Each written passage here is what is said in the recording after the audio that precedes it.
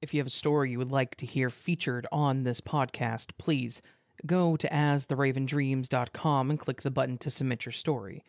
Also, if the platform you're listening on has the option to rate this podcast, please consider doing so. And thank you.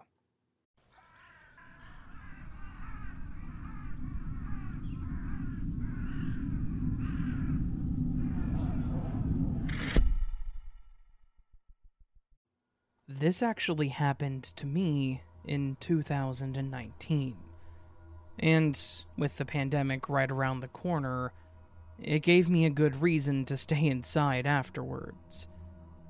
I always enjoyed the holidays, especially when my family had big gatherings with my siblings, grandparents, and the sort. We all exchanged gifts, and it had become a bit of a tradition. I got meaningful gifts or something that everyone would like, but my older brother and I would always try to get each other the most absurd things that we could think of. One year, he couldn't think of anything to get me, so he got me a spatula and gave me his old toaster, because I told him that it would match my kitchen's theme.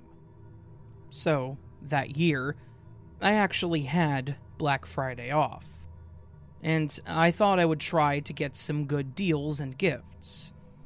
I usually wasn't one for that kind of thing, but thought that it couldn't hurt to see what was out there. Now, I had no intention of getting up super early to wait in line in the cold, but I did go to a few places starting around midday. I didn't have a whole lot of luck at the first few stores, but I did get a good deal on my lunch that day. I decided to try one more place, which it was at a popular department store nearby. I shopped there often enough to know that I would at least find something. So, I grabbed one of those half carts and started checking out all the sale displays. I got through a couple of aisles and was surprised at the amount of people that were still there shopping frantically. It was probably around 5 or 6 p.m. at this point, so I figured it would have died down for the most part. This caused me to look around every time before I pulled anything off a shelf to make sure that nobody was nearby to tackle me or try to fight me over an item. I wasn't into all that. There is no deal ever worth an assault charge.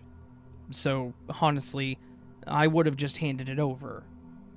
While I was in the houseware section, I saw a nice coaster set that I knew my mother would like, and as I reached for them, I saw a guy reaching on the shelf for something right below me.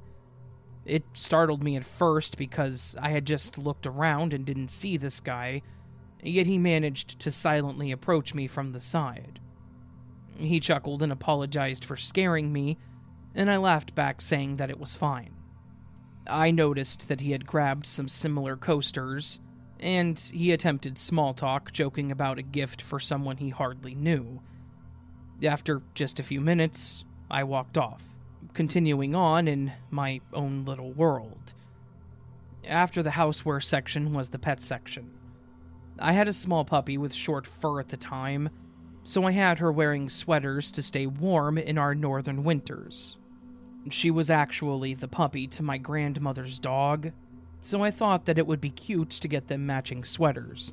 So that's where I ended up. While I was looking at the options, I heard someone say, "You got a dog too?" I looked over to see the same guy now standing at the front of the aisle that I was in. I said that I did, and explained what kind of dog she was, and he told me about his. Again, a small conversation took place, and I walked away. As I walked to a few more departments, I coincidentally ran into this guy each time. I know it's entirely possible that it was just a coincidence at first, but if you saw the same person, would you try to start up a conversation with them each time? Because he certainly did. And it was just awkward having to walk away each time. I didn't want to be mean, but I didn't know what to do or say after, the third time. So, instead of feeding into the conversation, I would just smile, give a light chuckle and keep on moving. I ended up skipping around a bit, and actually went into the intimates section thinking that surely he wouldn't just coincidentally end up there too. Unfortunately, he did. However, two things were different at this point. He no longer had his basket with his items in it, and he didn't approach me. I circled the same area and went back to the same rack that I had been looking at, and he did the same thing. That's when I really started feeling paranoid and followed. At that point, it was time to leave, so I picked up my phone, pretending like someone had called me, and I made the comment that I would be there soon, acting like somebody was expecting me, but in hopes to scare this guy off maybe, I said out loud what store I was at, and that I felt like I was being followed. While still acting like I was on the phone, I left that area and made my way to the checkout, weaving through different aisles in an attempt to lose him. To my disappointment, I looked around and saw that same guy looking at the different lanes. I tried bending over into the cart, nearly looking like I was putting my head in my purse, I'm sure. I assumed the guy saw me because he ended up in the lane next to me, holding just a soda and staring at me. I was panicking at this point, and I wanted to get to my car fast and possibly call someone for real this time. While the cashier was ringing up the person in front of me, I pushed my cart to the side a bit, made it look like I was looking at the impulse stuff, and instead swiftly left the store without purchasing anything. As I was fast-walking, nearly running to my car, I again pulled my phone out and dialed 911, because if I saw him again, I was calling, no matter what. I looked back as I crossed into the parking lot and didn't see him, so I picked up my pace. I started digging out my keys from my purse when I suddenly heard shuffling, like someone was running towards me, and of course it was the same guy. As he got closer to me, I hit dial on my phone, yelled out, "Leave me alone," and turned back around. But the guy grabbed me by my arm. I started shouting some more, hoping that someone was nearby and would do or say something. While I'm trying to get him to let me go and flailing my other arm, he said that he's with AP, Asset Protection, for the store and demanded that I go with him. He was basically accusing me of stealing. I completely changed my mentality at this point and became angry. This guy was following me around the store because he thought I was a thief? I had shopped there on many occasions, never had problems, and never had a criminal record. On what grounds did he have to think I was going to steal some coasters, a dog sweater, and some popcorn? And how would I even have managed that? I kind of chewed him out about this, and mentioned how he was harassing me when he let go of my arm. He then made a comment along the lines of, "Well, then we can just go into my office, check your belongings to confirm that, or I can let it slide if you go get some drinks with me." This guy was standing in front of me with this annoyingly smug grin, and really thought that this was a valid option. I told him to hell with both of those choices, and said that I was going back into the store to talk to the manager. This seemed to piss him off as he grabbed my arm again, squeezing it harder, and demanding that I come with him before he called the cops. That was when I remembered that I had dialed them on my phone, so I started yelling things like, "Let go of me," and shouted where I was, hoping that they would get the hint and be there. The guy tried putting his hand over my mouth, pushing me against some random car, so I bit him. Finally, with us both screaming at this point, another lady noticed us and began walking up and asking if we were okay or needed help. I shouted that I didn't know this guy, which caused her to speed up, coming to my side. I was worried the guy may try to do something to her, but to my surprise, he instead took off. She approached me and was holding me and asking what happened, and I started explaining to her. I grabbed my phone and noticed that it was still with the operator, who told me police were on their way and should be there soon. The lady then walked with me back into the store. I waited inside for the cops, but I still asked for a manager to confirm what I'd already thought was the answer. That guy was not with their asset protection team. They explained that if they suspected someone, they weren't allowed to approach them the way that he did with me for sure, and stated that they would have already have called the police as well.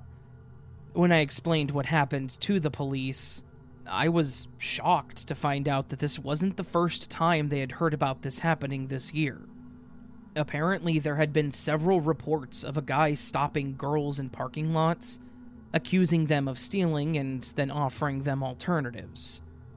The description they had even matched the same guy. That angered me and worried me even more. I knew there wasn't much I could do, but I felt bad that I wasn't able to keep him around for them to catch him. They took my contact information and asked if I would do a lineup if they caught the guy, and I agreed. I still haven't received that call to this day. It honestly still terrifies me to this day because sometimes I dwell on it too much, thinking what would have happened if I actually went with him. Hell, what would have happened if I agreed to a date? And since he still hasn't been caught, is he even still in the area? I just hope that he never got further than confronting someone at their car, but to the creepy fake asset protection guy, now that I'm armed with pepper spray, maybe we should meet again.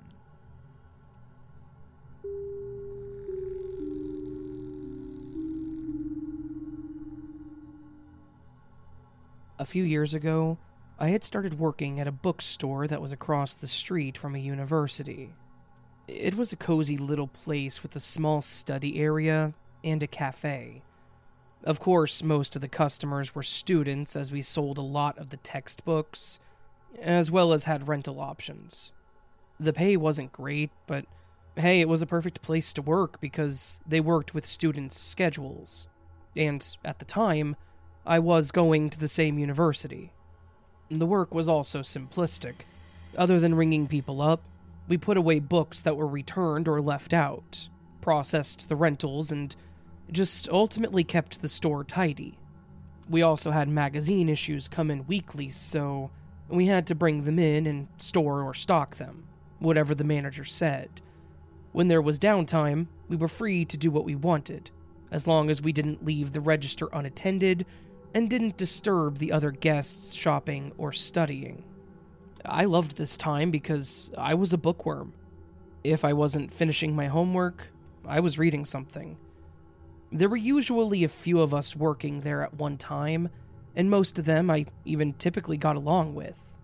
There was one manager that was pretty evil, but she didn't last long.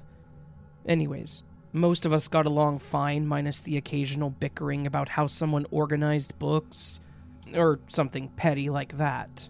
But the atmosphere changed a bit when we got a new employee. Most of the people that worked there were familiar with her from the school. I'll call her Sarah. To put this in the nicest way possible, Sarah was a bit strange. I never really saw her talking to anyone outside of a few instructors. She always took a bus or someone dropped her off, but she would promptly walk straight to the classroom without looking up from the ground. I don't know how she never managed to run into anyone either. When she got to class, she laid her desk out the same way. Textbook in the top right corner, notebook opened to an empty page, black pen, highlighter, and pencil all lined up perpendicular from her textbook. You could see her furiously writing throughout the class, but anytime somebody walked by, she quickly covered it up with something. People did tease her, calling her aloof and odd, but I just kind of felt bad for her. I thought maybe she was an only child and didn't have a lot of friends or something. I wasn't one to make fun of people because I did have a younger brother with disabilities. But I was also too shy to approach her as well. So, when she started working there, I was the one that was chosen to train her. I thought perhaps this would be a good opportunity to get to know her. Her demeanor didn't change for the first few days. She was quiet and said very little. mostly just nodding and responding with, okay.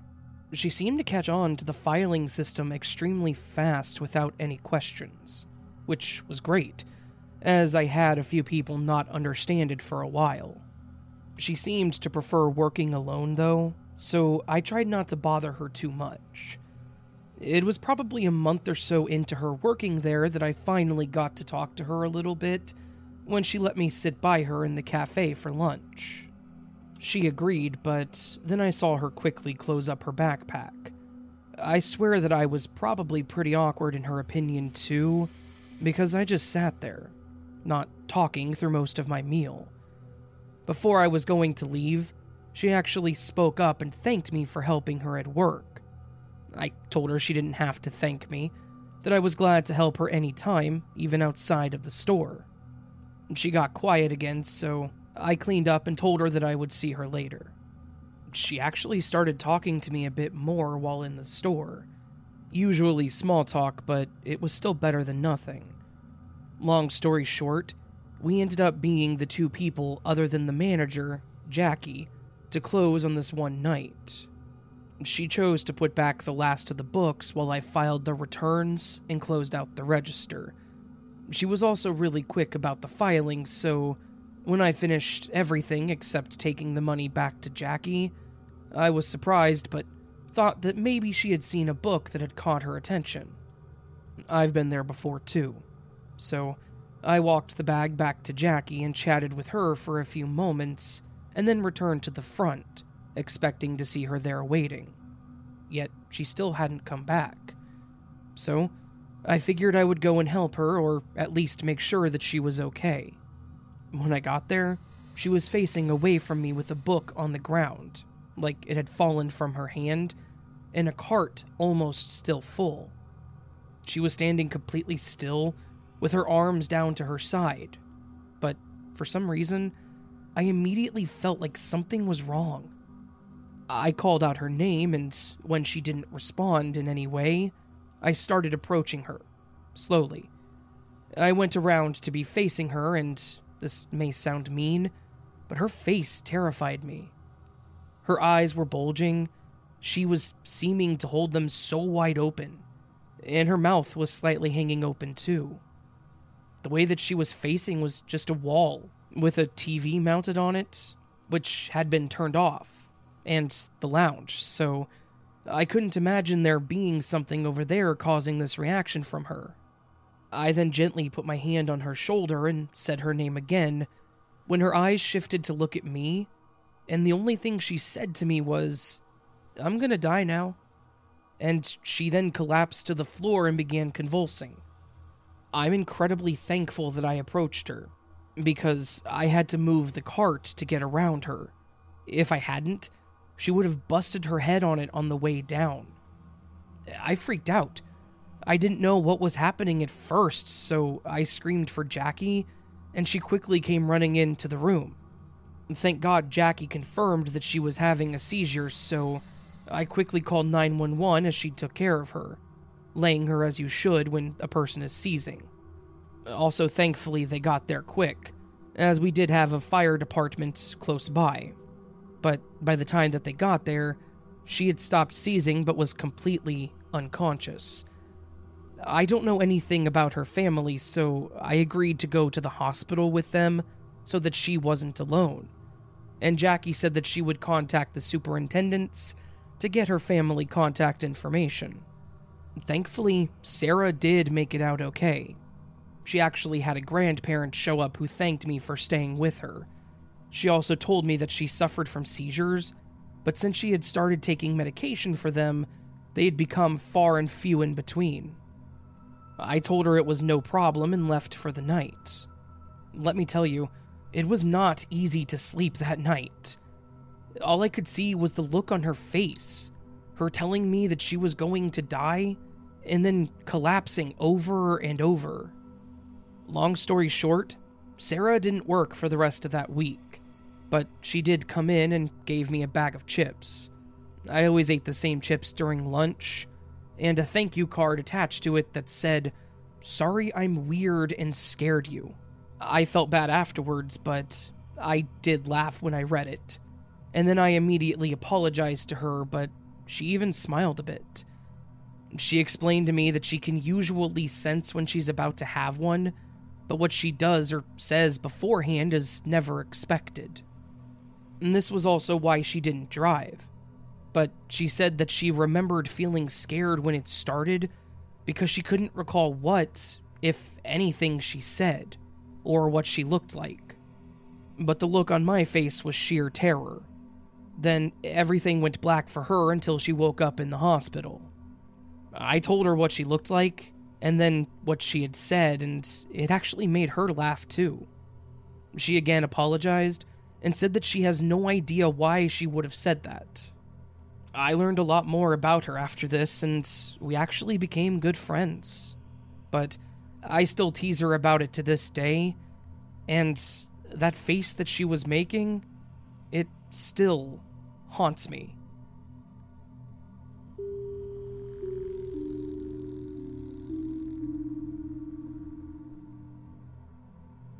I used to work at a popular women's clothing store in Wisconsin. I found that I liked working the evening shifts too, because the night manager was super chill. There were also less customers, and I spent a lot of my time playing around on my phone. It was in a fairly populated area, along an outdoor sort of strip mall, alongside a few other businesses.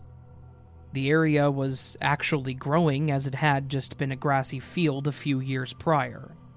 They built a few commercial places, as well as some of those huge copy and paste houses. You know the type. But anyways, because it was just growing, that meant that there wasn't a lot of activity around, which also meant there was little to no crime. This was also a reason that I liked working at night. Sometimes we had sidewalk sales and promotions to try to drum up business, and no one was really worried about theft. It was actually quite nice at the time. So, my story took place one of those nights. I was working late. I was actually going to be the closing manager, as I had just started doing that week prior. It hadn't been long. This time of the year, we were busier than normal, so we usually had 2 people on closing, and this night it was me and a girl named Nora. Nora was always a very perky and happy girl. I swear she didn't have a mean bone in her body. She was a sales associate, mainly, which meant that she typically walked the floor and helped the customers, and she was great at it too. I used to work alongside her, but I went to be a cashier and up from there. So she'd been folding and putting away clothing that was left out or thrown around. I was at the register counting down one of the tills since we were going to be closing soon. Nora was just about to take the claim items, which were items that were damaged or defective, to the back room, and I asked her to drop the bank bag in the back too. While she was in the back, there was a couple that came in. So again, it's probably close to 9, because that was when the store closed and it was dark. Most of the other stores are closed too, and the parking lot was pretty big with minimal lights in it, so I didn't even see them approach or walk by the window, until they opened the door. I greeted them, as I do, and the woman smiled at me and continued walking towards the first rack by the door. The guy, however, didn't even look at me and kept looking around at the walls, like he was specifically looking for something. The way they were both acting immediately put me on edge, though. The fact that he wouldn't make eye contact, and how she went straight for a rack and started messing with stuff, made me think something bad was going to happen. I guess the guy must have noticed too, because as I was trying to walk towards the farthest register, where I'd left my phone, the guy called me over, claiming that he'd had a question. I tried grabbing my phone first, but he jumped over the counter before I could do anything other than yelp, and he grabbed it from me. We had a small struggle before he pulled out a knife, making me give up. He then took out some zip ties, tied my hands behind me as his partner in crime walked over to us. She was watching this take place with her wide, bloodshot eyes and snickering. If I wasn't pinned to the wall with a knife to my face, I would have thought that she was pretty terrifying alone. I offered what I had in the register if they just left there, but the guy ignored me and told the girl to start grabbing. She pulled a trash bag out of her jacket, and as she started laughing, she grabbed everything she could and shoved it into the bag. All I could think was if I just sat there and let them finish, they would leave, and we would be safe. But then my mind kept going to the worst case scenarios. These people walked in without any masks on, and they didn't even try to cover their face. What were the odds they would actually let us go? Then, I remembered there was an us, and I feared that Nora would walk back in here and her life would be in danger. I tried to think of anything I could to keep them from going into the back, or to get me back there with her. Unfortunately, there was some kind of noise or something, because they both froze and looked towards the back room. I don't think they even considered that there could have been someone back there. The guy asked me if I was alone, and I said yes, but he called the girl over, directing her to watch me. I pleaded with him to not go back there, but he continued on, holding his knife to his side. The next thing I heard was a blood-curdling scream that had to have come from Nora, and a loud slam. That scream still haunts me. I was starting to go into a panic attack and was feeling sick to my stomach, terrified of what could have happened to her. When he came back out, I didn't see the knife on him, but he ordered her to continue grabbing. As she continued to feel the bag and seemingly talked to herself, the guy was patting me down. It was like he was trying to find more valuables, but the look on his face also told me that he was enjoying what he was doing. I felt disgusting. I couldn't protect my employee and friend. My store was being robbed shortly after I became the manager, and now this. The damage this event had on me affected me for years. After what felt like hours, the two of them started fighting, as she had only brought 2 bags, one of which had started ripping, and she wanted to get more. He told her that what they'd had was enough and started heading out for the door. For some reason, though, he came back over to me, cut the ties off, and then said that after counting to 100, I should call an ambulance. Then he ran out the door. I laid there motionless on the ground, counting out loudly in case they were listening. In between numbers, I yelled out to Nora saying that it was safe, hoping that I would get a response. I never did.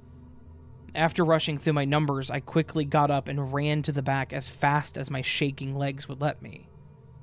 My heart dropped when I found Nora laying on the floor with blood near her head. I softly rolled her over on her back, and thank God she was breathing. I didn't see a knife anywhere or any real wounds, so I didn't know where she was bleeding from at first, until I saw the spot on her head. There was a cordless phone in the back room, so I called 911 and explained what had happened. The rest of that night hardly existed in my mind. The cops and paramedics arrived. They took us to the hospital where we were treated and had to give our statements. I couldn't leave Nora's side. I felt like I was to blame and I didn't want her to be alone. Nora and the guy apparently had a bit of a struggle too, and he was choking her until she passed out. As he let go of her, she fell to the ground, hitting her head on the desk. She'd actually had a concussion, but was going to be okay. Her fiancé and mother showed up shortly after, so I left her in the room, and I went to go speak to the store owner that had come out to find out what had happened. I actually had to go back to the store to make a report and help determine what all was taken. I didn't get home until nearly midnight because the owner was insistent on doing it all that night. We had cameras in the store, and the detective even suggested that he lock up the store and that we could continue this the next day. But the owner didn't even bother to ask if we were okay. The store managers were awesome, but the owner, I despised him, and I'm sure you can see why. So, overall, those two ended up stealing around $2,000 worth of clothing and accessories, and nothing else. We found my phone on the floor as well as Nora's. They never took the money from the register, nor did they touch the bank bag that Nora took to the back that was still sitting on the desk. I still have no idea their reasoning because they did get caught when they found some of the items for sale on eBay. We'd been doing a special on these charm bracelets that were unique to our store, so they were pretty easy to trace. If they were wanting to make money, why not take the money? The only thing I can think of between that and the guy telling me to basically check on her, it makes me think that maybe he was remorseful and or this was their first attempt. Either way, it was an event that I will never forget. I have healed and moved on from then, but I do still have some anxiety when going out alone, especially at night, so I try to avoid it. Nora was also okay, and thankfully neither one of us works there anymore. If anything, be safe this holiday season. Be aware of your surroundings, but also, don't be too hard on yourself. Life is too short to not enjoy it.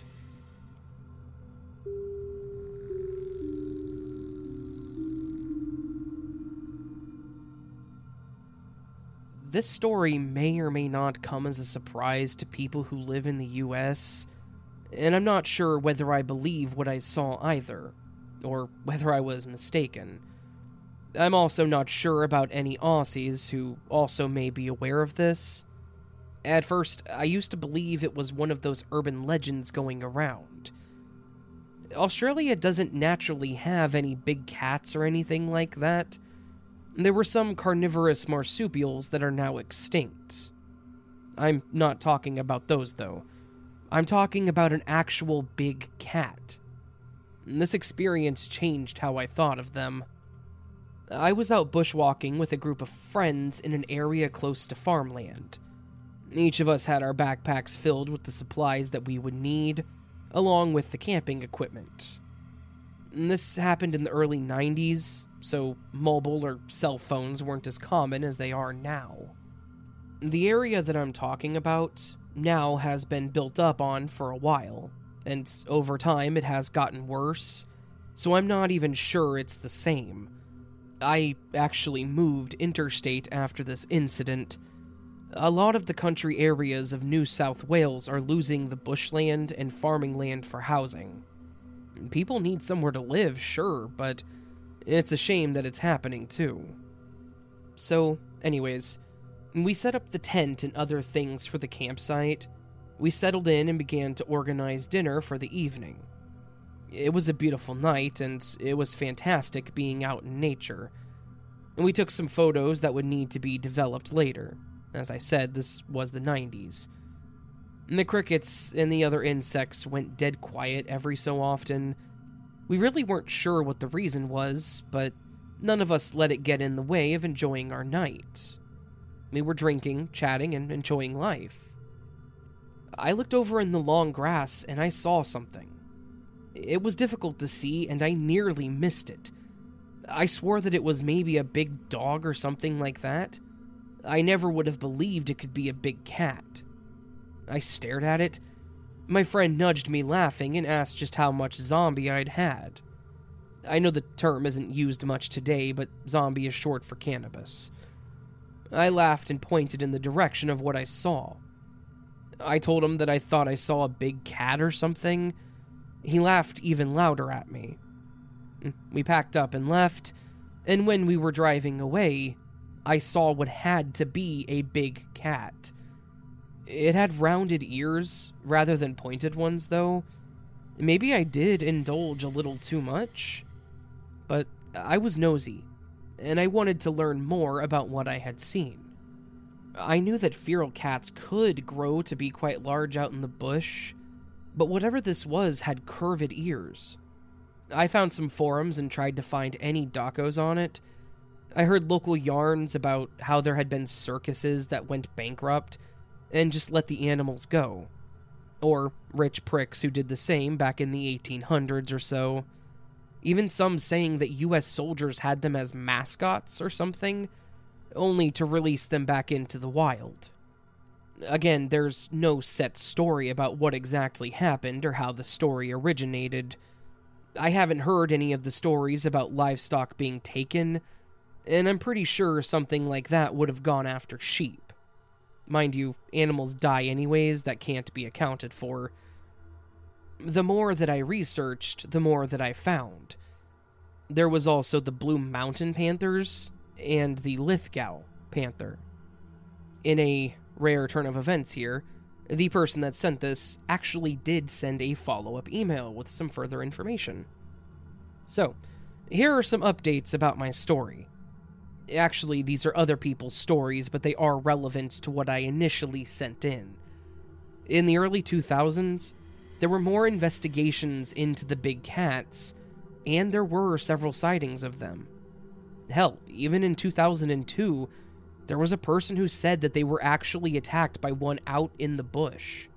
So, I guess that made my encounter with my mates a close call. A lot of police officers and fireys have all seen them as well. A vet even took fur and scat samples and confirmed that it was a big cat. A report in 2003 said that there were no big cats currently, but it was likely that a big cat was around. In 2005, government officials were quiet about it and told us that they couldn't speak about the situations. Again, another report in 2008 said that the big cats were more likely than not, but it was changed before being released into the public. So, I guess that tells you something. It makes you wonder why exactly they don't want to make this information clear to the public. Why and what are they hiding? But there is even more. In 2011, I heard about an alpaca being taken down by something that left massive wounds in its skull. Too big to be a dog, and nothing native here that could do that sort of damage. A ranger apparently said that it could have been a big cat. It sounds like the people that are in the area know about it, but for some reason the government wants to hide it from us. In 2013, a mate told me about the study by some feral species specialist that denied it all, but apparently in private he said small populations were possible. These reports are nearly a decade old now, and it has been a long time since I've heard any more about it. Maybe they've gone deeper into the bush, or got better at hiding from people. Maybe the population was so small and inbred that they went extinct. Who knows? But I'm always going to remember my experience. I know what I saw, and nothing will tell me otherwise. I hope that someday we find proof that this is true, or was true at some point. And I hope that you enjoyed my story, short as it was.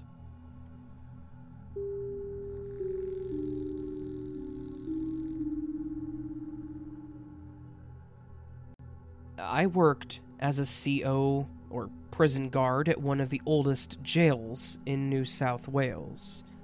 For those who don't know, it is the state that has Sydney in it. Parramatta is one of the bigger cities in the state, I suppose. Since it's closed, I may as well name the place since I don't have to protect anyone. It was the Parramatta Correctional Center, but it was originally called Parramatta Jail.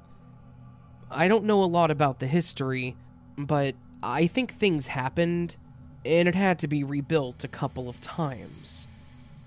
I worked there in late 2010 to 2011, when it was finally shut down for good. It was a freaking crap hole. It was understaffed, filled with rats, and there were issues with the plumbing. A lot of parts weren't upgraded and still had the old cots in it. Some parts weren't being guarded properly, and some people had managed to escape, or come close to it. I remember one bloke was actually stopped a day before he planned to escape. It was built in the late 1800s, And as you can imagine, it did have a lot of history and was a pretty dangerous prison. Murderers, sex offenders, gang members. One of the guys who murdered Anita Cobby was in there too. All sorts of criminals were housed here at different stages. The inmates even managed to get their hands on guns at one point, so you have to wonder how they managed to do it. One of the inmates arrived from a different prison, only to be murdered something like 15 minutes later. It's pretty unbelievable the things that happened there. I don't think a lot of the Australian public know about how bad this prison could be. Over the history of the jail, it served as an asylum after, or just before, World War II. I can't remember all the history before that. Now that the explanation's out of the way, I'll tell you what I experienced while I worked there. I was one of the recent hires, and there were times when you could hear footsteps down the long corridor that did not come from a prisoner or the other COs. One of the old-timers told me that this was a common occurrence, and to just not let it bother me. At first, I would brush it off, but then it kept happening. I can't tell you how often it would happen. It wasn't every single night when I was on duty. Occasionally, it would happen during the day also. Some of the prisoners and other staff members would say that they saw people out of the corner of their eye, only to look again and have nobody standing there. Some of the cells were pretty unsettling. I never felt comfortable going in them, so I couldn't imagine what it was like to be a prisoner stuck inside of one, unable to escape. Some of them would even get worse behavior-wise if they went into certain cells. I would sometimes feel like I was being followed by something unseen, and you know that feeling that something or someone is standing over you, wanting you to leave and trying to tell you to get away? Yeah, I felt that. I felt that all the time while I was working there. I would frequently feel nauseous and sick there. There were days when I hated going to work, and I like working, and I rarely, if ever, took sick days at my previous jobs. My GP thought that I was developing some kind of anxiety disorder. It makes sense. I was working with some of the most dangerous men in the country. I've grown up in rough areas, housing commission, and I attended some rough schools with bad reputations. And I knew a lot of gang members. Hell, I grew up with some of them. I understand the culture. Not to get involved, but be firm and fair with the inmates. Don't be a pushover, and there was a good chance you would be fine. This, however, was a completely different feeling altogether. You could feel the pain and the hatred within the prison. I didn't believe in ghosts until I started working there, and this job changed how I saw the world. I didn't normally get anxious about anything until I started working there. I had trained in a different prison with no issues. There were times when I needed to step outside and vomit. It felt like somebody was trying to strangle me, but no one was there. I'm not proud of it, but yeah, it is what it is. There are now ghost tours that take place at the jail, and they're pretty popular too. I've been asked a couple of times to go back there to tell people my experiences. I've declined each time. I've been trying to close that chapter in my life. My wife and my kids want to go on the tours though, and I can't really tell them what to do. I have asked them not to go, and so far they have agreed. I get nightmares about that place. It isn't every night or anything like that, just once in a blue moon, so to speak. Shadows following me from the dark, whispering and hands reaching out of the cells at me. It could be because I was in a high-stress workplace, and I knew about the history of the jail. Maybe it's a form of PTSD. I don't know. But that's my story about the Parramatta Correctional Center, and some of the things that I've experienced while I worked there. If I can remember some more experiences, I'll send them to your site if people like listening to them, because I do have some more. From my time working there, I soon decided that the career choice wasn't for me, and that it was time to pack it in. I hope you enjoyed my story, and thank you, As the Raven Dreams. I'm a big fan of your channel. Keep up the good work. My missus would love it if you said hello. Oh, well, hello to this person's missus. And also, don't go on those prison tours, because it sounds like that place was pretty terrifying.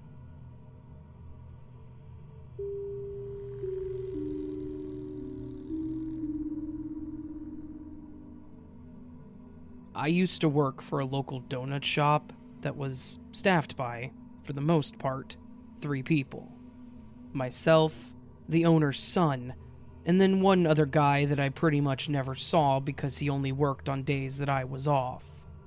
The store was open at 5 a.m., and we either closed when we ran out of donuts, or we closed at 1 p.m., whichever came first. We typically ran out around 9 or 10 at the latest, so really, that was when we closed. It was a decent gig. It paid well, and while the short hours meant that I never really had a full check, I did get free donuts, and I didn't have to work a full day. Honestly, I was in my early 20s, so this was an ideal job for me, because I didn't really want to work full-time hours, and, well, I loved donuts. Enough about the shop, though. That's not the important stuff. What's important in this story is the employees. As I mentioned, it was myself most days, and when I was off, Jeff would take the same shift. However, the owner's son, Hunter, worked every day.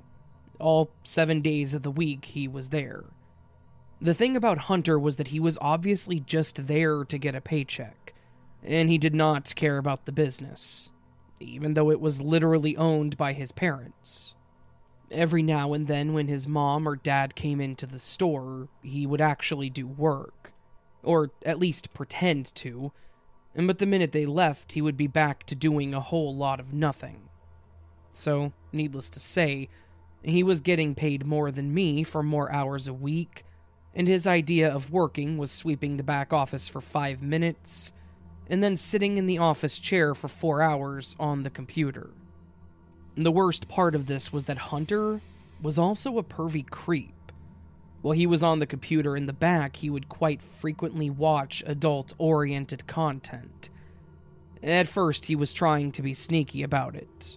He kept it muted, would click off of it quickly if I had to go to the back, but it was pretty obvious what he was doing. After a couple of months of this, though, he started getting more bold with it. He would leave it on while I was in the back and he knew that I was cleaning or prepping there and could see it. Then, after a while, he started playing it with the volume on. And, as expected, it started on low, but he quickly started playing it louder and louder, until it was on full volume.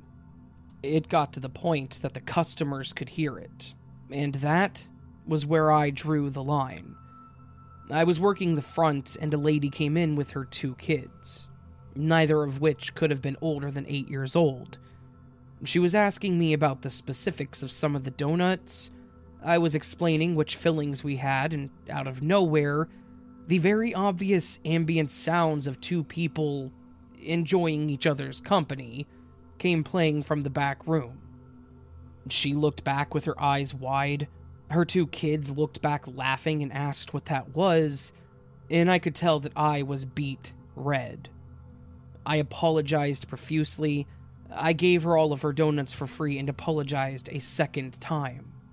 The whole time I'm trying to get this transaction done, the noise is just playing from the back. As if he didn't know it was happening, or as if he didn't know it was that loud. As soon as the lady left, I grabbed the phone and I called his mother to tell her what he was doing. And, much to my surprise, she didn't really seem to care. Her solution was that I should go to the back and tell him to turn it down, or ignore it. I told her that the customers could hear it, and that the last lady had kids that were subjected to the common adult content profanities and sounds. She laughed. She actually laughed when I said this, and said that she would have a talk with him, but until then, I needed to do my job and just ignore it. I was honestly shocked. The owners had always been decent people, and I had never been hit with this level of apathy from them. But it was also the first time that I had to report an issue involving their son. After I hung up, I decided that I would do what she said. I would go to the back and tell him to turn it down. I walked to the back and knocked on the door at first, just in case, but he didn't respond. I took a deep breath, and I braced myself for whatever I was going to see on the other side of that door.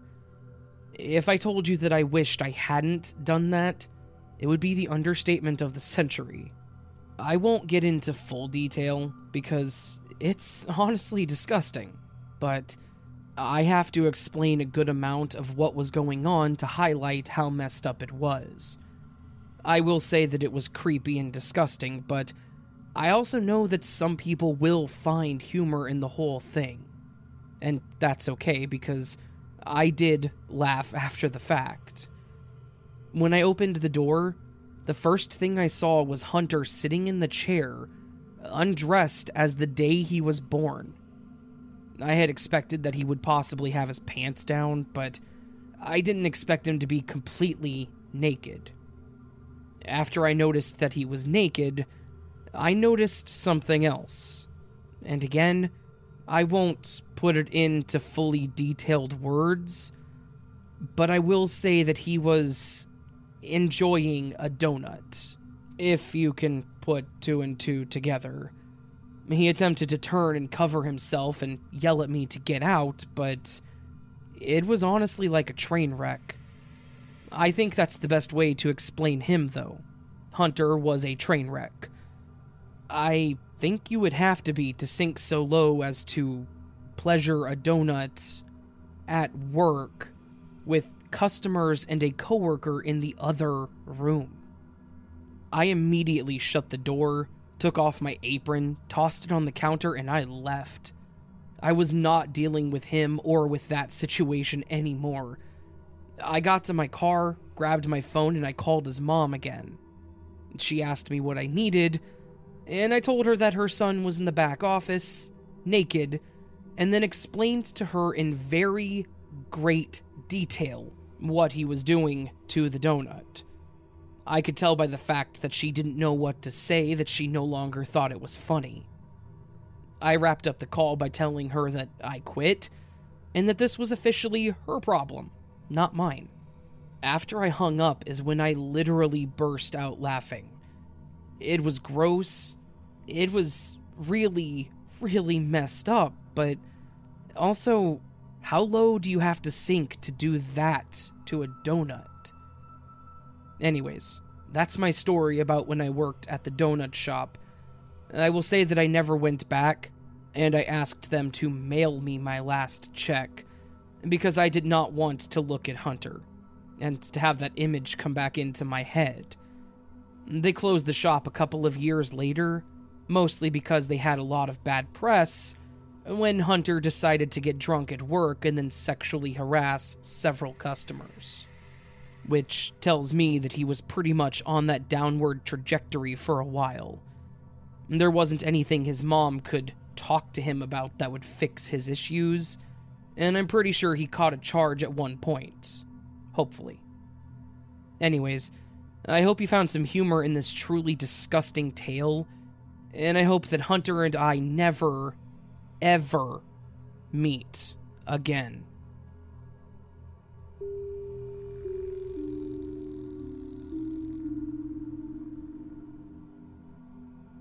Hi. Okay, so I guess I'm bringing you a ghost story, or maybe several, depending on how much I can write. At least, I think they were ghosts.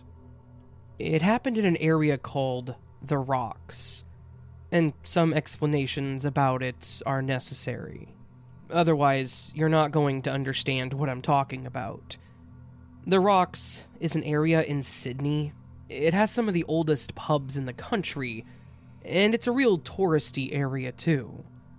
It was one of the first building sites used by the early British settlers, and originally there were the Cadigal Aboriginal people. It has had a rocky past. Pun totally intended. I think over 100 homes were destroyed in order to make room for the Sydney Harbour Bridge.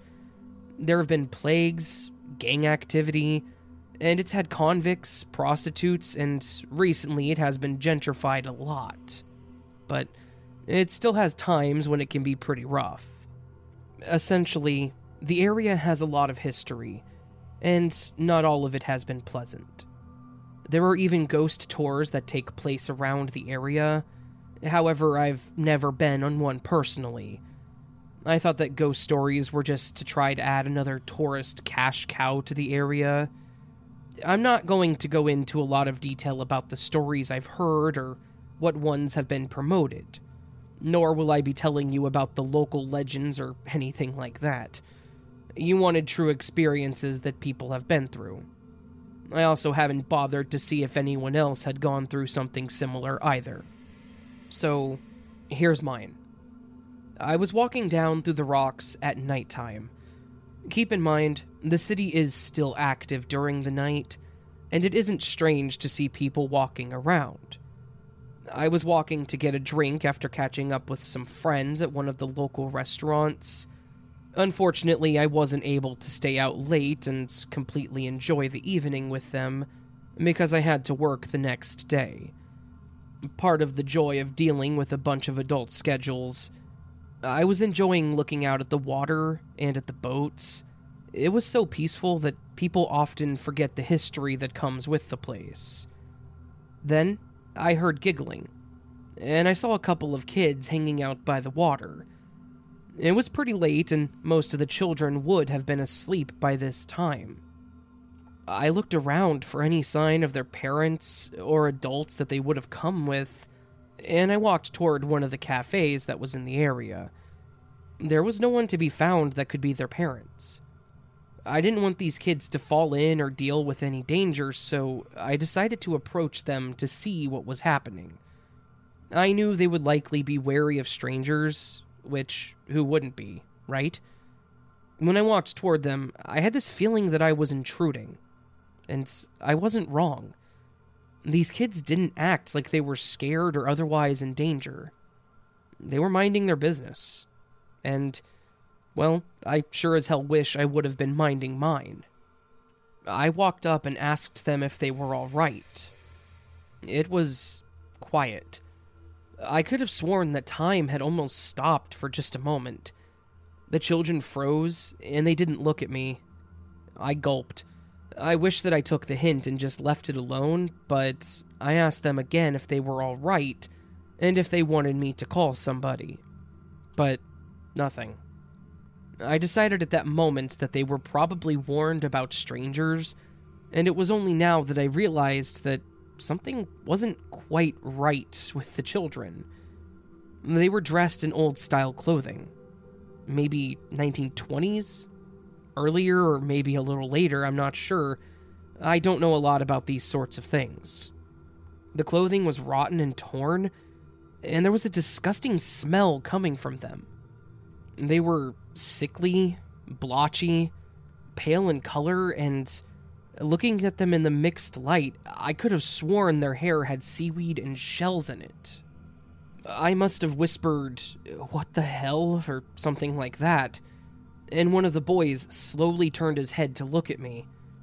I fell backwards at the sight. It was absolutely awful. His face was hollowed out, like the skin had been ripped off by something, and his eye sockets were empty. There were no eyes to be seen. I couldn't tell if he was smiling or sneering at me. Either way, I didn't care. I needed to get out of there as fast as I could. I turned and ran as quickly as possible in the opposite direction. I could hear those damned kids giggling in the background. I ran until I reached the nearest bus stop to wait for my bus to get home. My body finally gave up and I was hunched over, gasping for air. Hell, I was heaving, and all of my limbs ached from running. I did get home safe, and nothing weird happened, although I was jumpy for ages after this. You know when there's any slight noise that freaks you out? Yeah, that was what was happening to me. I haven't really told anyone about what I saw or what happened. I don't think that the ghost kid was trying to hurt me, just trying to get me to respect their space. And I learned my lesson. I'm never going to try that sort of thing ever again. I haven't stopped going to the rocks. I'm not the sort to stop living my life because it made someone else unhappy. I don't like looking at the water as much anymore, and I think about how many bodies must have been thrown in there over the years. I haven't done any research into who those kids could have been when they were alive, either. It's awful that they died while they were so young. You could say that I have had another encounter, or a few encounters, afterwards. I have seen the kids once in a blue moon. They seem to be watching me, but otherwise, they don't bother me and I don't bother them. We just show mutual respect. So, yeah, don't annoy the ghosts down at the rocks. Who knows what might happen if you don't give them the respect and space that they deserve.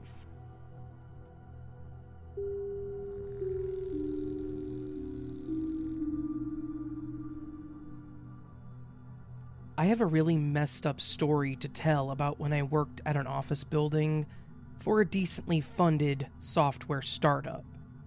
I'm not going to name the company, and I'm going to use fake names throughout the story, but I will say that the company was essentially a software and server load testing, or stress testing, firm. We would stress test products and networks for corporations to give them an overall idea of how their systems could stand. It's not important, but it was an interesting job. However, the company no longer exists, and this story is kind of the reason for why. This startup was, as I mentioned, pretty well funded, and the owner, CEO, president, or whatever his title was a guy named Jeremy. Jeremy was wealthy from another startup that he had founded and sold a few years back. He was an incredibly attractive and charismatic young man. He was also smart when it came to business and tech, but he was socially inept, and he would have anxiety just talking on the phone with people. I know that sounds really strange. Charismatic but anxious. It was more like he was charismatic for the camera and the company, but when it came to talking to new people, he would freak out. Because of this, he would oftentimes ask one of us, the technicians, to make calls to clients, or for us to be on conference calls to answer questions. At one point, we all got kind of fed up with him asking us to be front and center on those calls, and I mentioned to him that he should consider hiring a communications person, or someone to just do that job full time. It did take a bit of convincing, but after a while, us techs actually got him on board with the idea. And one of the other techs, Dylan, actually had a cousin that was into technology and was wanting to get into the field, but wasn't formally educated or trained, like us. Even better, she was currently looking for a job. He offered to bring her in for an interview, and after just one chat, Jeremy said that she was hired. He seemed to be impressed with her enough to give her the job, so I figured things would work out. When she started, things were going pretty well. Amy took her job seriously. She sat with all of us when she wasn't making calls to understand the process for how we did the tests, and she was doing everything she could to become much more knowledgeable about the product and the company. But things pretty quickly got awkward. Jeremy started spending a lot more time with her in his office, and when I say a lot more time, I mean entire workdays. The only thing about Jeremy's office was that half of it was glass, and you could see it out back from the smoker's deck. So we all knew very well why he was spending so much time with her. We knew what they were doing. At first, it was one of those things you could laugh at, but after a week or so of this going on, and the talks getting pretty well to the point of, okay, this is getting sort of gross, I decided to talk to him. I ended up calling him and asked if we could chat for a moment. He said sure, and we went over to one of the one-on-one conference rooms. As soon as we sat down and he asked what was up, I pretty much just let him have the truth. I told him that almost the entire office knew what was going on with him and Amy, and he tried to play ignorant, but I told him that we could literally see him from the back of the building. At first, he seemed like he was curious, but I think it clicked that while there were trees in front of his office, it was still a pretty clear shot. After talking with him about it, he apologized and mentioned that their conduct was inappropriate. I agreed, but I told him I didn't really care if him and Amy were a thing, just that he needed to do it away from the office. He agreed, and said that he would take that into consideration. I thought that this was the end of it, really, and that they would take their relationship off company property. Well, I was apparently incorrect with this. Instead of correcting himself, Jeremy had just decided to move his office to that same one-on-one conference room, a room that was half the size of his original office because it didn't have any windows, and the door locked. So things pretty much just kept going as they were, just without us being able to physically see it. Now, I know that none of this is creepy yet, and it's more so just gross, but it's how things fell apart that make this story creepy. We all knew what was going on, and we were all talking about it. But there was one person that didn't know for sure what was going on between Jeremy and Amy, and that was Dylan, her cousin. We never talked about it around him, and he didn't smoke, so he didn't go out onto the back deck. I'm sure that he had his suspicions, but he didn't know for sure, and we didn't really want to have that awkward conversation. He would ask where Amy or Jeremy were when they were in his office, and we would just say that we didn't know. Dylan was a good guy, but he also had a bit of an anger issue. He was the type to get mad and scream at things when something didn't work, or smack his desk and shout whenever he got frustrated. He was smart, but I think he had some mental issues that he really needed to work through, and I'm sure that it was really starting to bother him with what was going on there. Unfortunately, that is where things get messed up. It was about a week or so after Jeremy had moved his office to the small room when we all got into work and noticed that Amy wasn't at her desk, and Dylan also wasn't there. At first I thought that maybe Dylan had called in, or maybe he was sick. Amy was a bit more odd though, as she wasn't at her desk mostly because she and Jeremy weren't typically together that early in the morning. I just shrugged it off and got started with my day. By 10, we were all kind of concerned. No Amy, no Dylan, and no Jeremy, which was definitely odd. 10 a.m. on Mondays was when we had our team huddle, so we all got together and waited for about 15 minutes to see if Jeremy would show up. He didn't, so we just started going on with the meeting, talking about what we were doing that week and such. After we got through the discussions, I got up to get some water, and I looked over at Dylan's desk. I noticed that Dylan's phone was on his desk, just sitting there. I mentioned it to the guys, and one of them rolled over to pick it up. He then commented that the battery was dead. This was really weird, because he wouldn't have left it there over the weekend. That just didn't seem normal. All of this was strange, but none of it was a huge cause for concern until I went over to Jeremy's office to see if he was there, or if he was okay. I knocked on the door and waited for a response, but there was nothing. I knocked again, but a lot harder, and said Jeremy's name, basically giving the two of them time to get decent if they were doing what I thought they were doing. But again, nothing. At this point, I just said screw it, and I opened the door. If I saw something I didn't want to see, that would be my fault. I did see something that I didn't want to see, but it was not the two of them. Instead, I saw Dylan lying on the floor, and by the looks of it, I could tell that he was not alive. I flipped out. I grabbed my phone and ran out to the guys, yelling that Dylan was dead and that I was calling the cops. The rest of us all got out of the building while I explained to the dispatcher what I had found. The cops showed up, alongside the paramedics, and they confirmed what I had thought. He was definitely dead, and it definitely looked like murder. Based on what information they gave us while asking us questions, he had been bludgeoned by a metal trophy that was in Jeremy's office. They found the weapon covered in blood sitting next to his body. We reported everything to them. The affair, that Dylan had a temper, that this felt like Jeremy may have killed him. They took all the information, and we were all held for a while they swept the place for any additional evidence.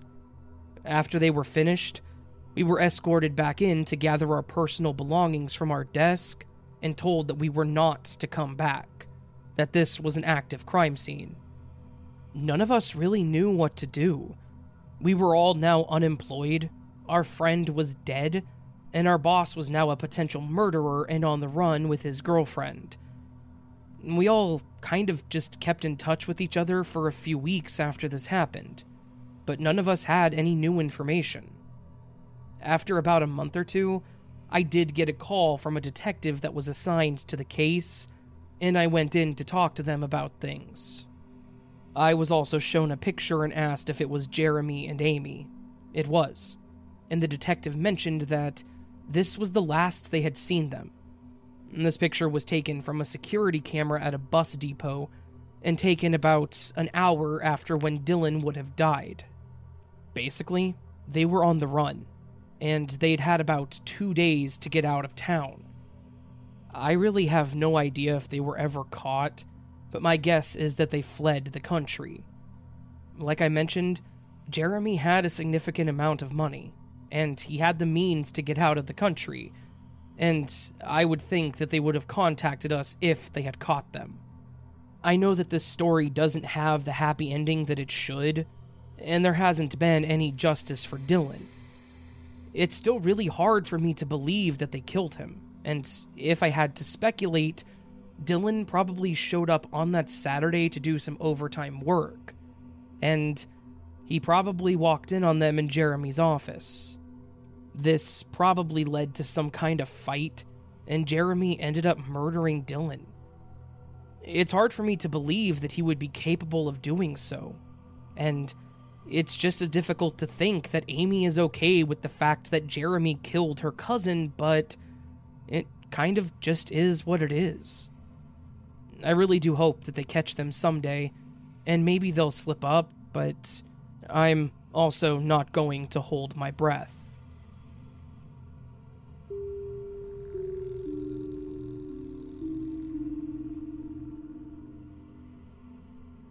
Alright, so I live in an area that has a lot of bogans in it, or ishays. I think they're called chavs in the UK, and I'm not really sure about the US.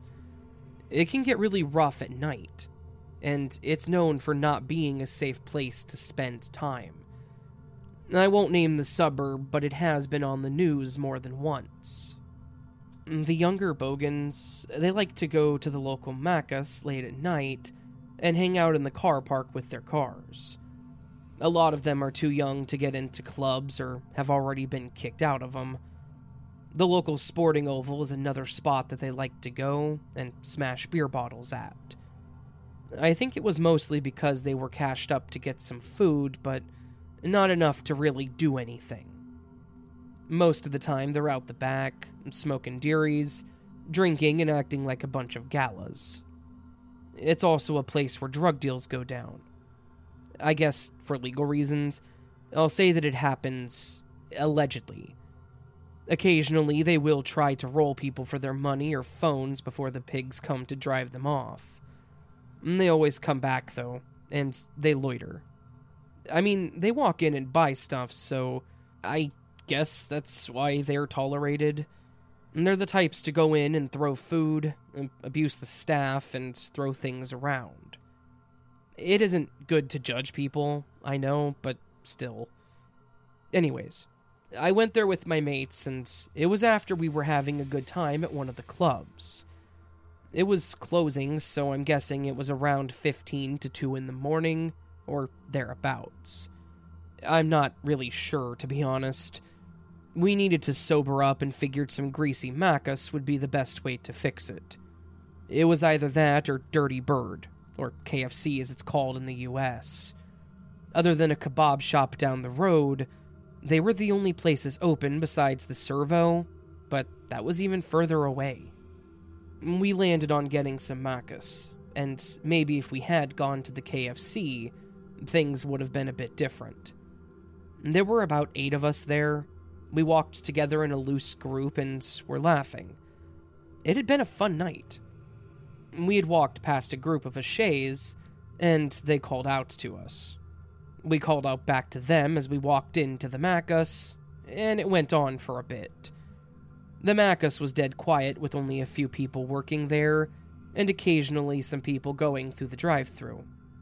They didn't follow us inside. We went and ordered our food, got our orders, and had decided whether we were going to eat in or eat in the car park.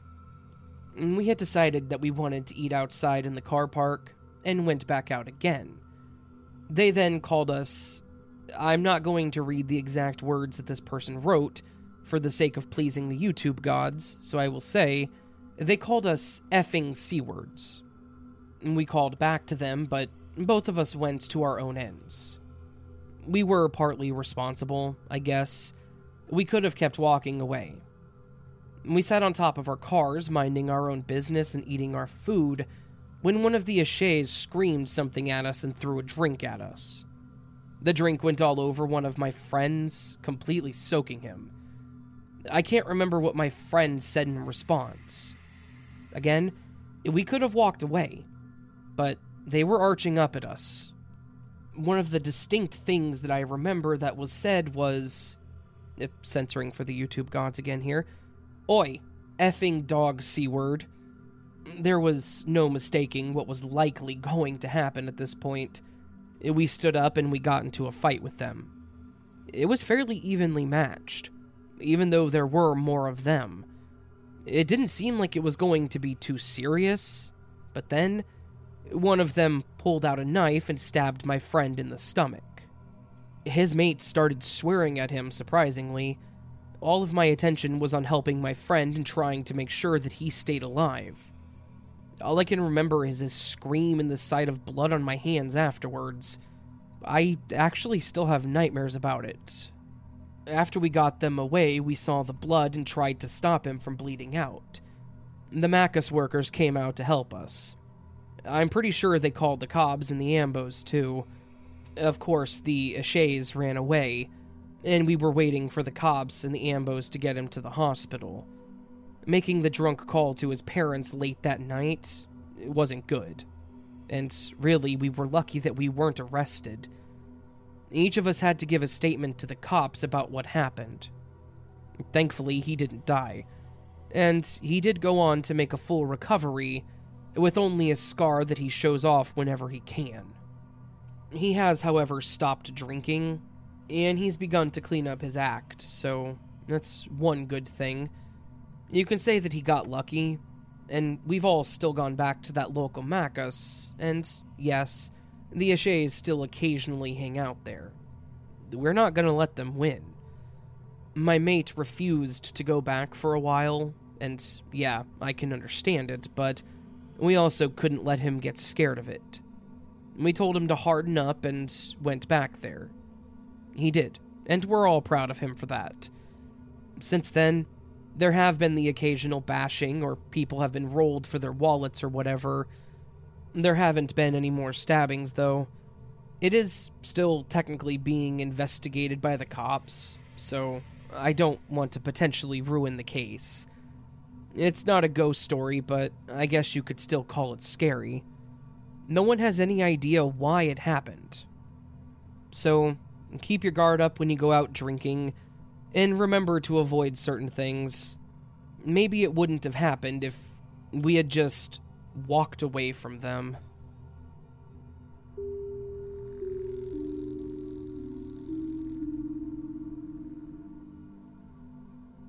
I worked at an electronics store for 4 years when I was in my 20s, with no other experience than retail.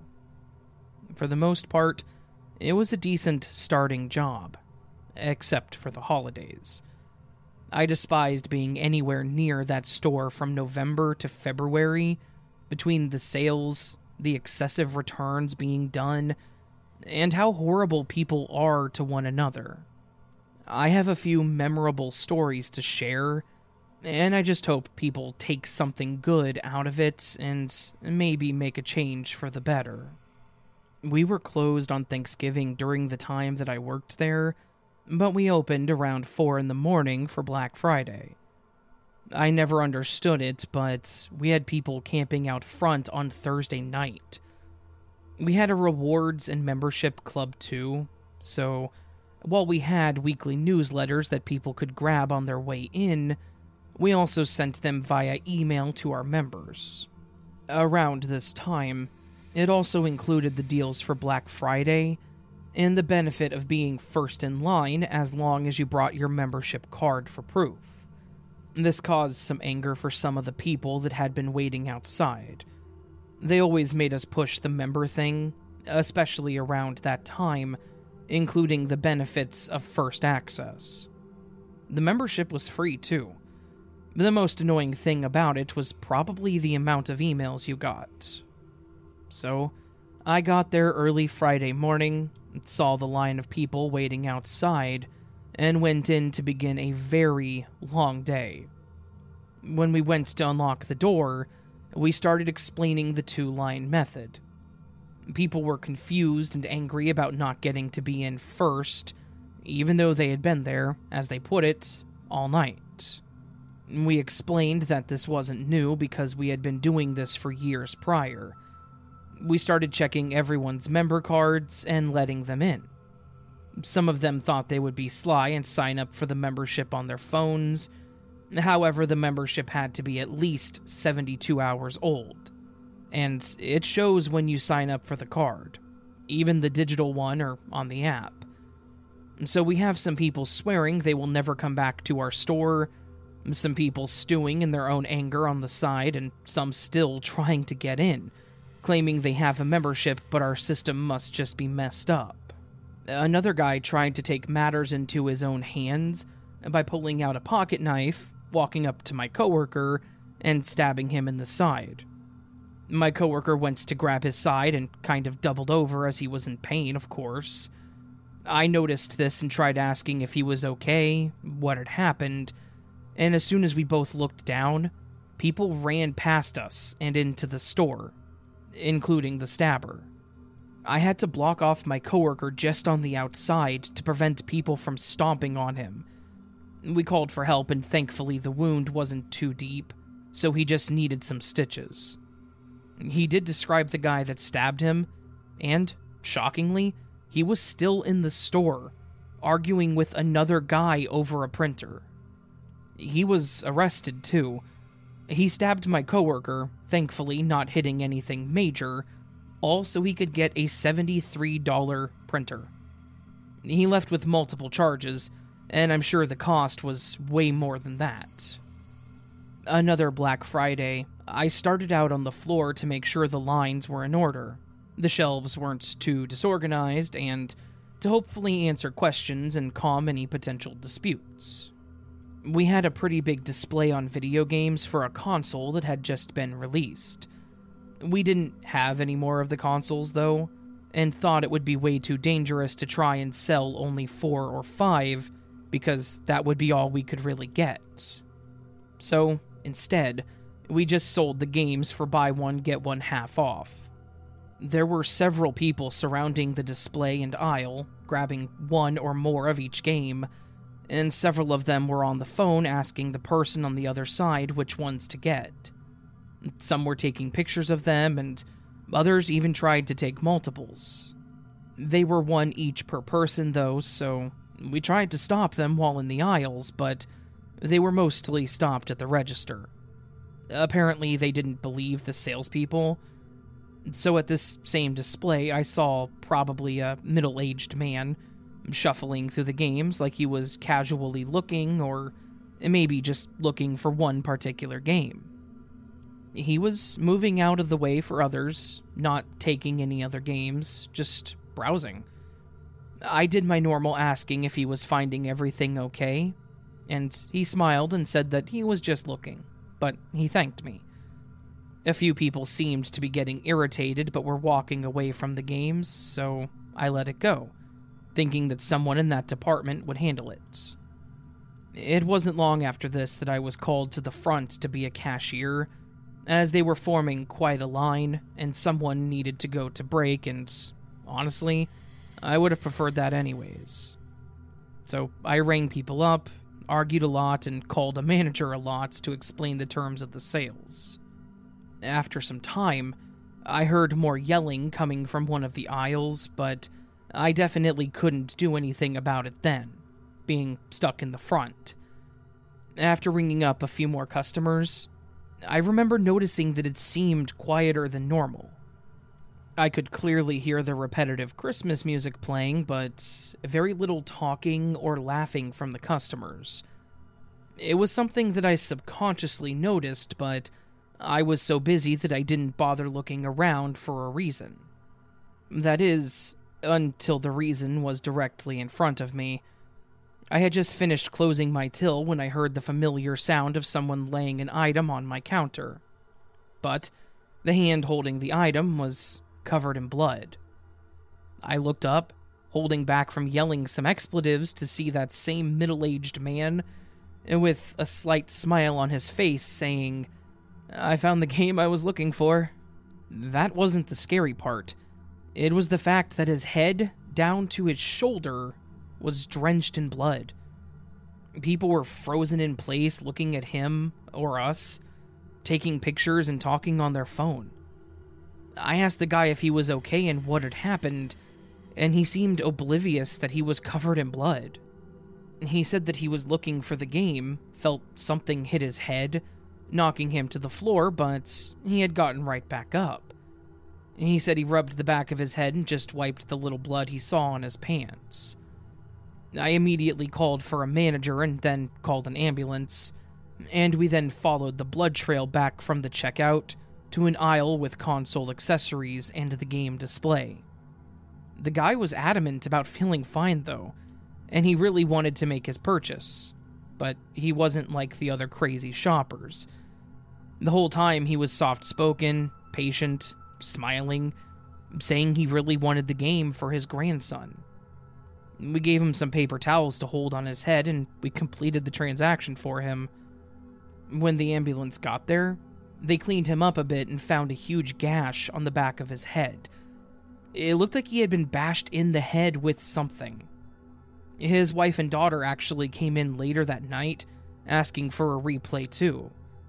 We explained what we had seen, and they also gave us a little more information. He apparently had been hit with something that had a single point, almost like the back end of a hammer, or maybe a meat tenderizer. It had broken open his scalp, but thankfully his skull and brain were fine. The guy even told them that he didn't feel any pain after he stood up. He was completely unaware of the blood pouring from his head. They also wanted to thank us for calling an ambulance and not letting him leave alone, and said that they did file a police report and that we would probably be contacted for the camera footage. We were, and our security team gave it to the police.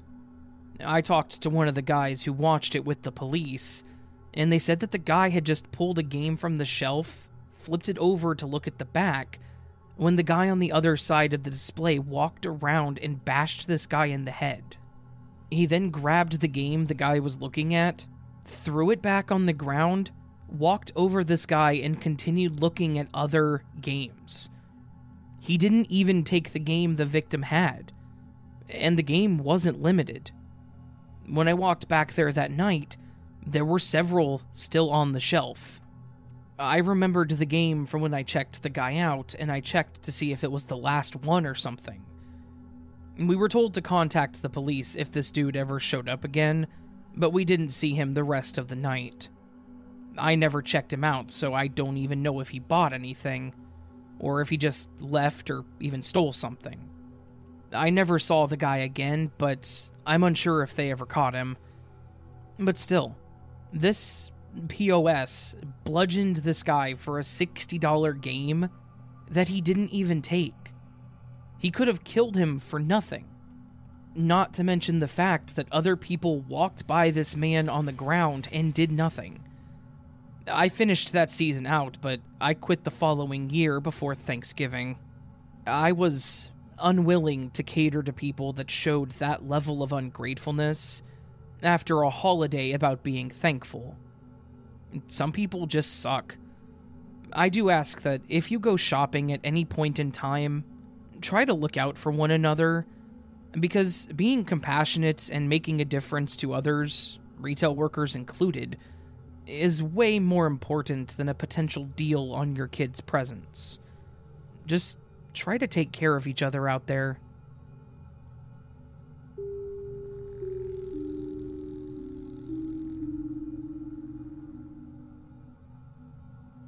I want to start off by saying that I'm not someone who hangs out in the bush very often. If ever, I've only been because I was dragged out there by my partner.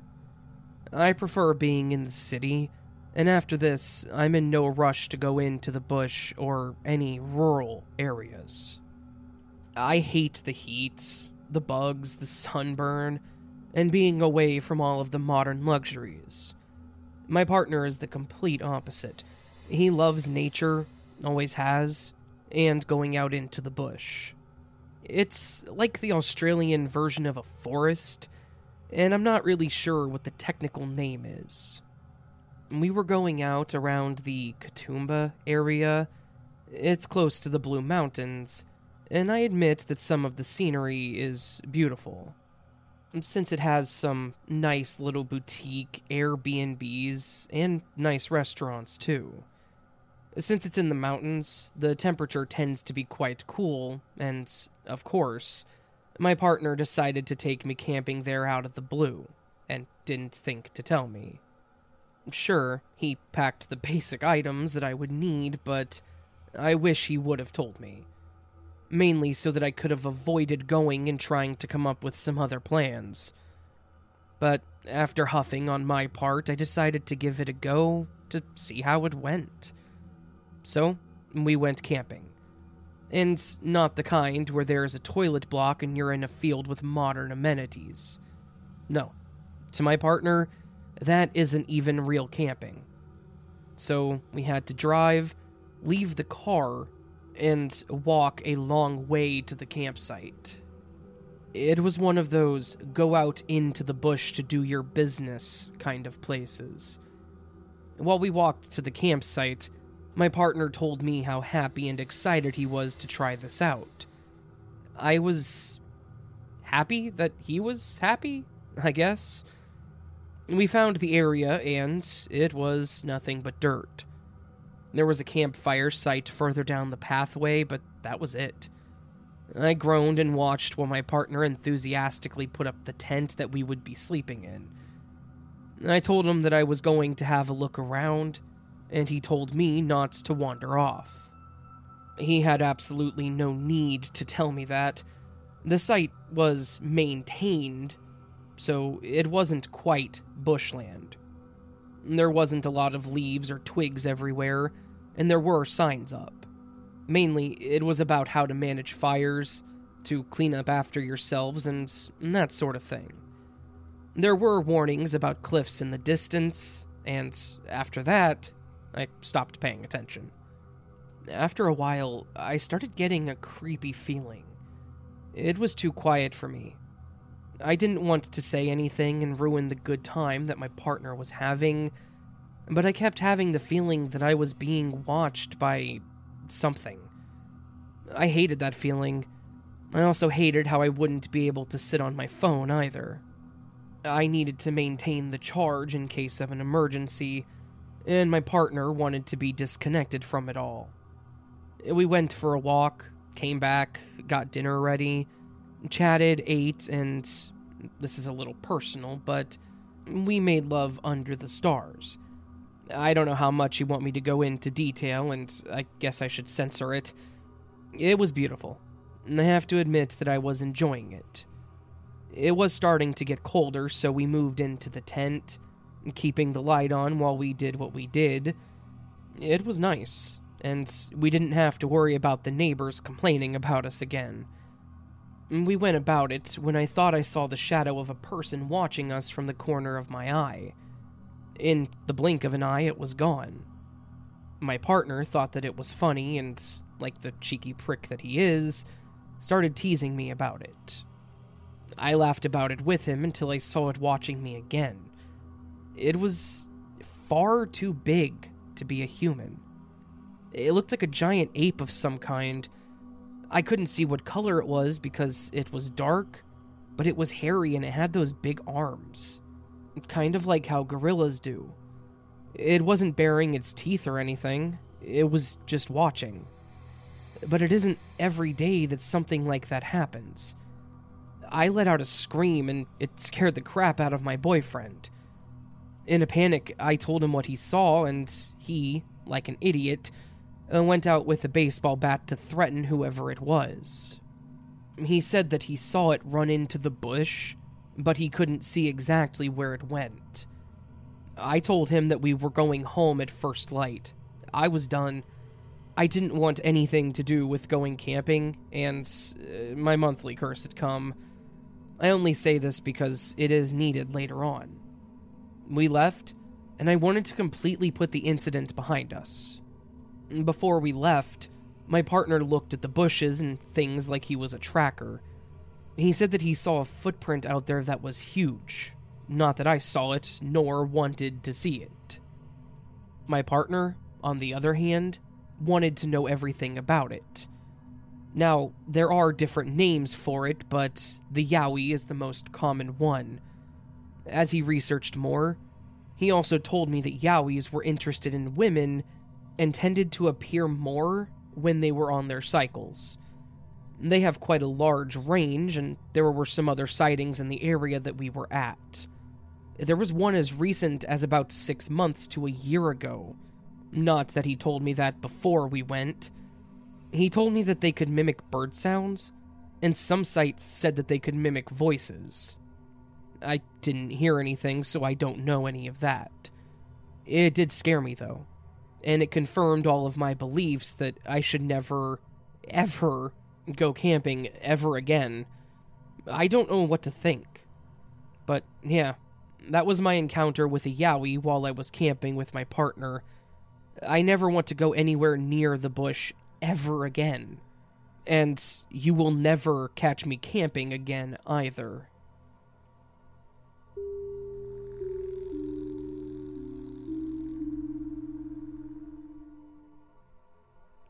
I used to work for a small electronics repair and sales shop that was directly connected to a small coffee shop.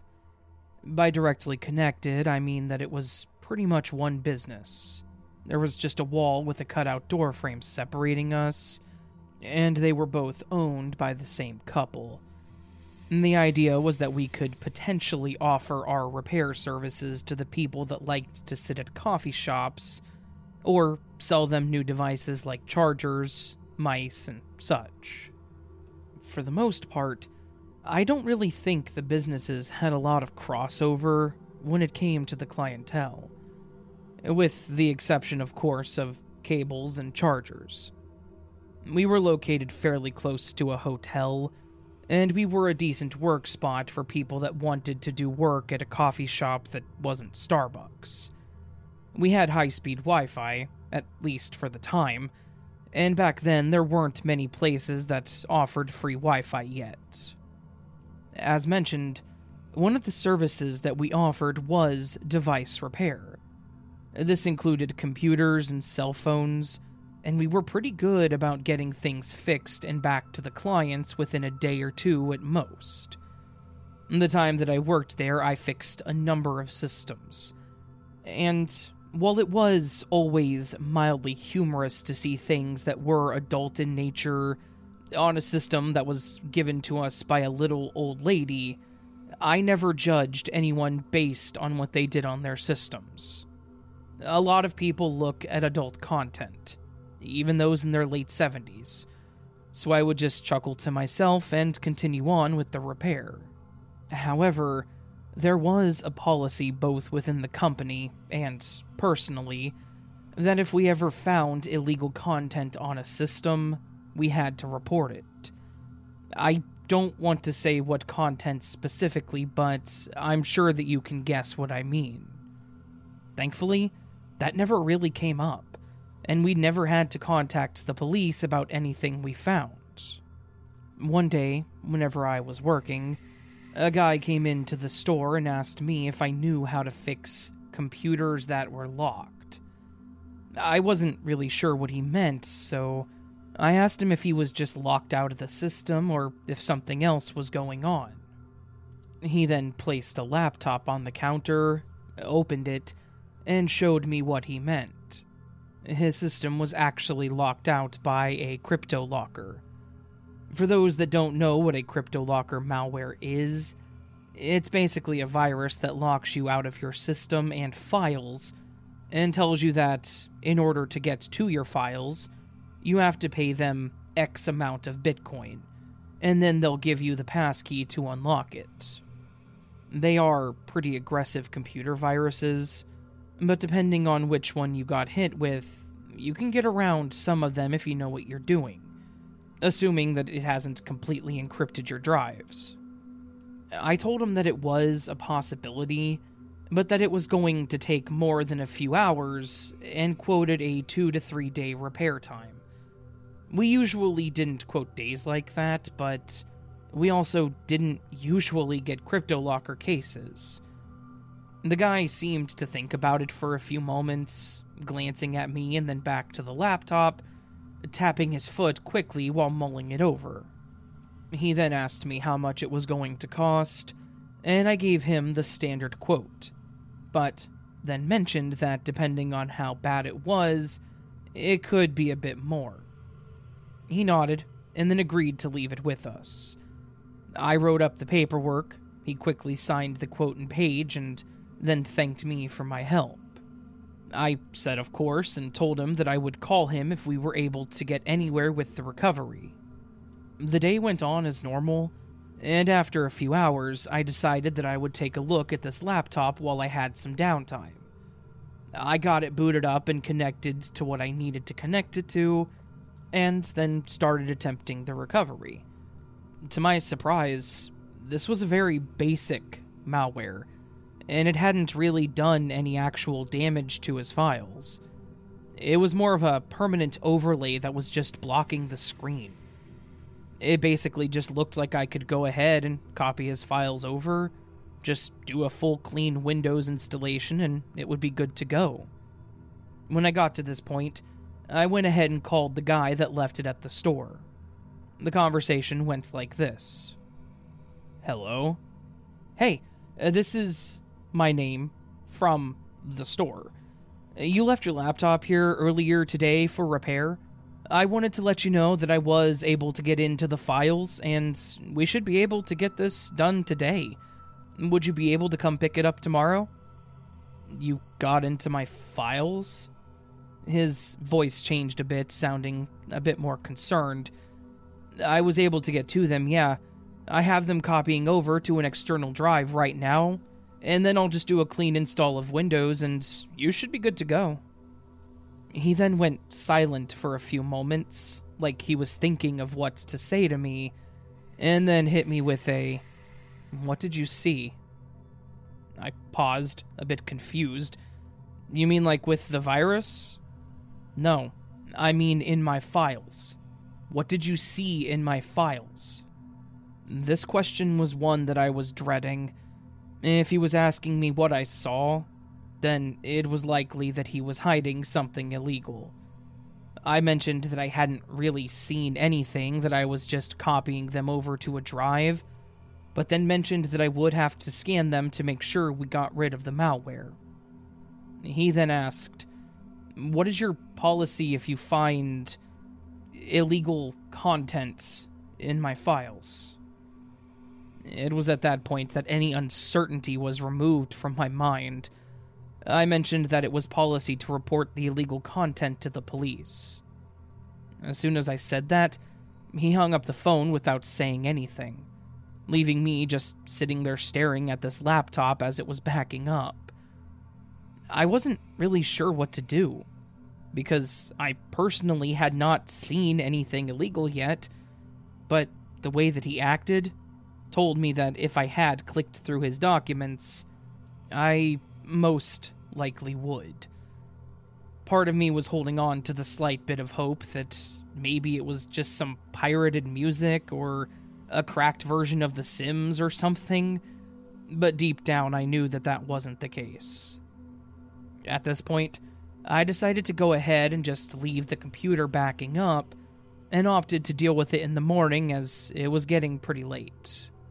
Odds were that I was going to have to report this all to the police in the morning, and I really didn't want to deal with that right then and there. I know that may sound dumb, but the computer wasn't going anywhere. It was going to be locked down in the back, and I would leave a note on the system that said "Do not touch." Plus, the files were all going through the backup and scan, and it was going to take a couple of hours anyways. I locked up the store, did the closing tasks, and I went home for the night. I even made sure that this guy wasn't standing outside the store waiting for me to leave or something, but there wasn't anyone there. I assumed that that was going to be the end of it, until the morning at least. And it kind of was. But imagine my surprise when I showed up to open the store the next morning, and the store was nothing more than a blackened and burned out husk. When I got there, I saw the owner and asked him what the hell had happened. He then tells me that at some point in the early morning, someone had apparently come into the store, broken in through the cafe's back door, and burned it all. At that point, I knew what this was.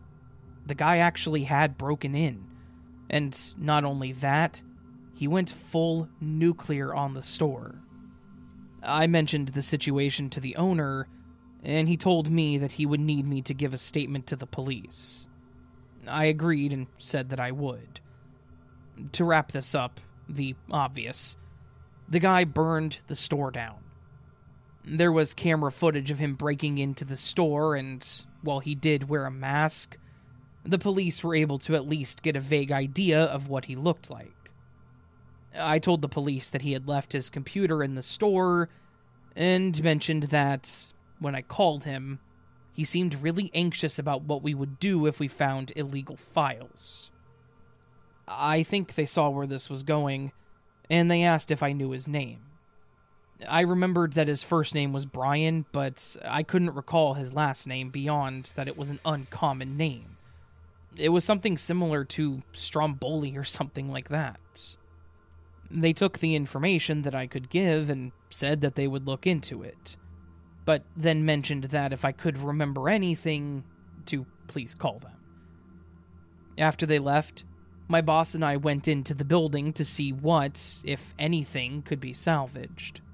We went over to the repair room, and everything was completely destroyed.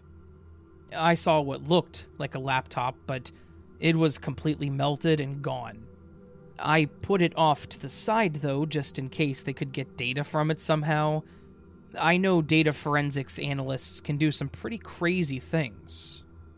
Unfortunately, the dock with the drive that it was backing up into was completely destroyed as well. After rummaging around a bit more, it clicked in my head that he had signed the quote when he dropped off the system, and that I put all the quotes with the cash in the safe in the back at closing. The owner popped it open, and sure enough, everything was sitting there, none the worse for wear. We ended up calling the police back out and gave them the work order that he signed, as well as 2 very heavily damaged hard drives. At this point, the whole case was out of our hands. The police had the information and the drives, and if they could pull anything from them, they would. Unfortunately, I have no idea if this guy ever got caught or arrested. The owner didn't reopen the store after this either, so obviously I didn't work there after that. The building did get rebuilt and turned into a Jimmy John's, I think, which, great, but I do kind of miss working there and doing the repairs. Either way, that's my creepy story of when I worked at that tech store, and all I can do is hope that the police did get that guy, because God only knows what was on that hard drive.